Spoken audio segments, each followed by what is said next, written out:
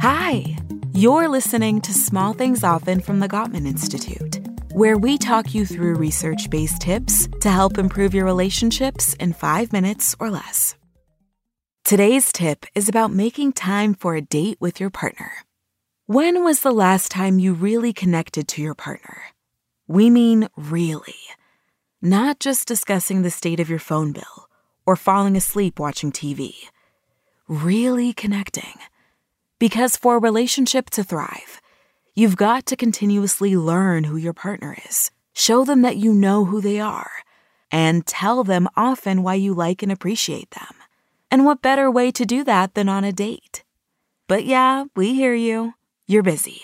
Work, family commitments, chores, and errands. And if you can't find time to even make a dentist appointment, how are you going to find time to connect with your partner?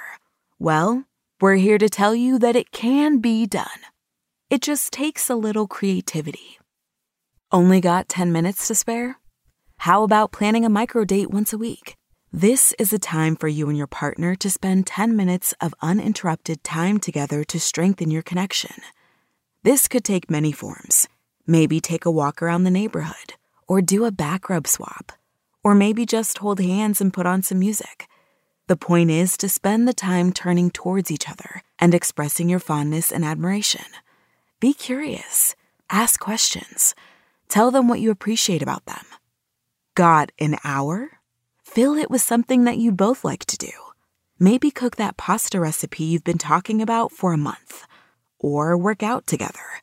Or look through old photos and talk about how you first met and reminisce about the early days of your relationship.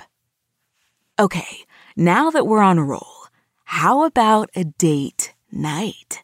Maybe plan an at-home event like takeout Chinese and an old movie you both love, or a new one you're dying to see. Maybe take an online class in something that interests you both, like a wine seminar or yoga instruction.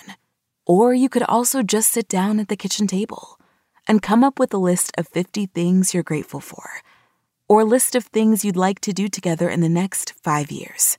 Or maybe just take a blanket or a couple of chairs out to the backyard, hold hands, and gaze at the stars.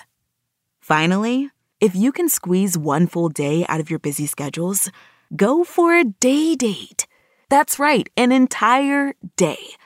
Go for brunch and a hike, or visit a local landmark, or take a road trip to a nearby town that you've never been to before. Maybe there's a local festival close by. The possibilities are endless. The point is, whether squeezing in a microdate or planning a whole day together, these shared times will bring you even closer together and strengthen your relationship. But remember, whatever kind of date you choose, it's not a time to talk about conflicts or issues. This is a time to connect, so be creative and have fun. Today's small thing. Talk to your partner and figure out which kind of date night you can both fit into your schedules this week. Then go and enjoy each other. Tune in to the next episode of Small Things Often for another quick tip from the Gottman Institute, helping you maintain and strengthen all of your relationships. Get the tools to make your relationship even stronger. Learn how to connect with your partner and love them more deeply with All About Love. It's a Gottman Relationship Coach bundle that combines 3 programs: How to Make Your Relationship Work, Loving Out Loud, and Building a Life Together. You'll take your relationship off autopilot and discover what trust and commitment really look like. If you buy the bundle now, you'll get a special introductory price of $149, but it's a limited time offer, so get it today at GottmanConnect.com.